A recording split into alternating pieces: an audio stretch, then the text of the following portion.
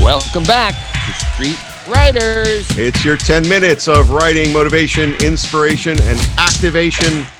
Am I introing? I'll do an intro. Margot, say hi to everybody. Hi, it's Margot.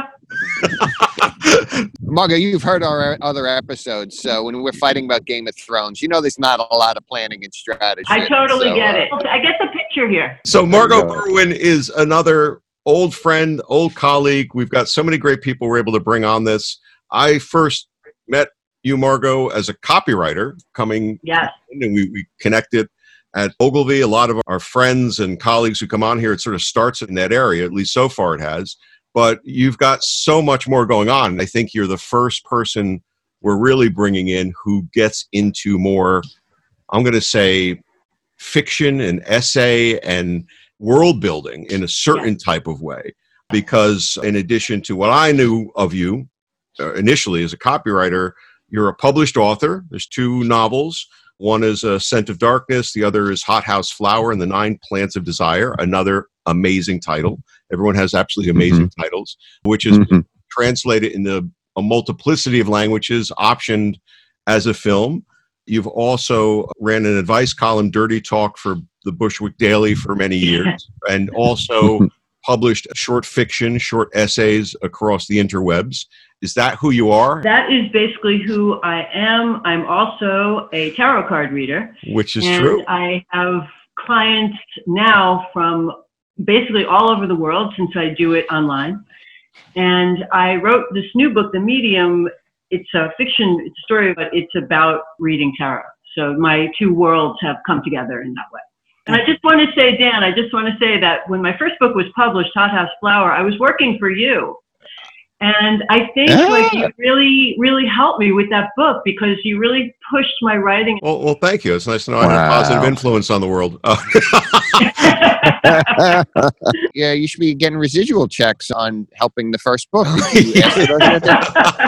Dan was a very pushy boss, man. He pushed my writing. I think Margot has paid anything back many times over. Take a swing at this.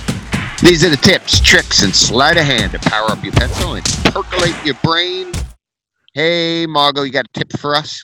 I got a couple of tips for you. The first tip is really, I don't know, it's a pretty basic tip. Maybe you've covered it, maybe not, but I like to work at a job while I'm writing a book. I think it's really helpful because when you have a time crunch, I get more writing done when I know my time is limited.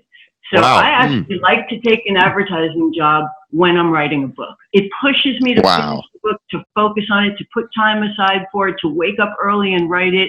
If I'm not working, I tend to procrastinate more. It's just how I am. I'll take all credit for that since I pushed you so hard on the That's great. I mean, that is sort of so counterintuitive to the way you normally think as a writer. I've got to carve out my precious time. I've got to have my precious space. My God, I can't get to that.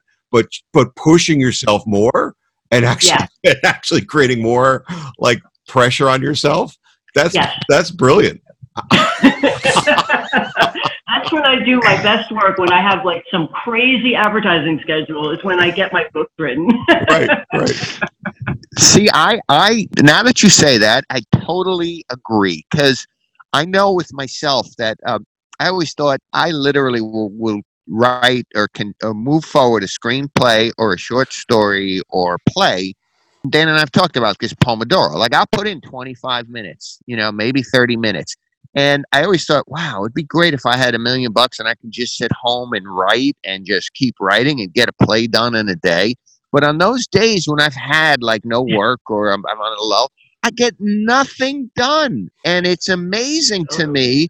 My world goes into this crazy black hole. I remember talking to Josh Cord about this. He had said, would you prefer to be a full-time playwright or stuff? And I said, I don't know if I can, because A, that structure you mentioned, but B, the feedback you get on a day-to-day basis in advertising. This was good. This is bad. Okay, good. Now move on and stuff. It kind of gets you stimulated. And also, in advertising, you get used to rejection. Yes. And people who write, who never work, and they have the means to stay home and write, they get very frustrated by rejections from publishers or magazines. And the thing is, in advertising, you just get really used to that. It's like nothing. It just rolls off your back, you know? I'm walking away from this with a huge new appreciation for advertising after doing it for 20 plus years. It's suddenly my new creative spark. It's amazing. And I envy who is ever's giving you feedback, because most feedback I've gotten in advertising is like, yeah, I don't know. And then some big person like walks out of the room and you're like, is it good? Is it bad? I don't I don't care. I don't know. Exactly. Let me know when the meeting starts. That's a brilliant tip. So we love that. You said you had did you have another you wanted to kind of share? I do. I have a tip that is completely like on the opposite end of the spectrum from that tip. Cool. And that someone once told me, a teacher of mine, a shaman that I spent about 16 years studying with, including tarot, said to me once, don't write from your ordinary mind or you'll have an ordinary book. And oh my God, that's an amazing quote. Write from your other mind and you'll have a book that is other. And what he meant by that is he and I studied a practice of mirror meditation, which is meditating in front of a mirror, very simply, like opening your third eye by staring at your forehead in a mirror. Mm-hmm. It brings you into another part of your mind. You can call it source, you can call it your higher self. It's the same place that people get through meditation, except in this case, your eyes are open. And he said that I should only write from that space. So that's what I do in the morning before I write, is get into my other mind, not my day-to-day push, hustle mind, but my other mind. And I write from that space, and then I close it up before I go to work, because I need a different part of my mind for work. And that's the space that I write from. So if you write from your daily ordinary mind, you'll have an ordinary book. Don't write from that space. That is cool. How does somebody start to reach that other mind? I would like to start teaching that myself. I'd like to start running classes and workshops on how to do that. It's one of my goals, and I haven't started yet, but it is one of my goals to teach this. I think that you can do it in a very few minutes. It doesn't take sitting there for an hour or half an hour. You can open that part of your mind in 5 minutes. You can do it through gazing. You need to gaze at a candle or gaze into your own eyes in a mirror, or just simply use a guided meditation if that's less weird for you. You can go online on YouTube, and Josh Corda has guided meditations. Like you can do a guided meditation where someone will lead you to that part of your mind until you learn how to get there yourself. There are plenty of online videos that will get you to that space. Well, if you need people for your beta test or whatever, me and Mark, I'm sure, will be right at the front of the line. Awesome. To help you out. It's so funny at the beginning of this whole thing. You're like, well, maybe you've heard these things before. No, you come out of left field and right field with two completely Margot-specific, wonderful moments of creative inspiration. I'm teaching a workshop in January for the creative writing department at SUNY Binghamton. And they don't know this yet, but they think I'm going to talk about fiction and creating a novel, but I'm actually going to teach them to open up their minds. And I might not even tell them. I might just sort of cast a bit of a spell over the room with my own mind and try to get them to open up in that way. I think that'll be amazing to see, especially since so many people will probably come in thinking it's practical. And not that this is not practical, but that it'll be about format and 3-act structure or whatever else. And yet this is such a driver to everything. When you pivot at the end of that session, is there an outro ritual as well that you have to kind of go through to get yourself back into the day-to-day?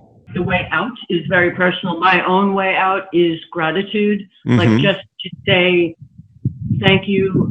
What I try to do at the end of every one of those sessions is pick about 17 people to thank and what I'm thanking them for. And then I start my day. That's incredible. Wow. That's super great. Inspired by that. And I usually don't use the word super before I use another. Right. And keep working at it, Margot, because maybe you'll get him to one day say he's ultra super. No. Impressed. That's the ultimate. Only when the kids do that. I've held off of saying my bad all this time, so maybe I have some hope of holding on to the English. Staying away from ultra. You got your own tip to share? Send it to streetriders.podcast@gmail.com. This is part 1 of our chat with Ms. Berwin. Check back next week for more Margot. Be sure to subscribe, leave a review, and connect with us at streetriders.podcast@gmail.com. Tell your friends to listen and their friends too. So take it to the streets. And fight to write.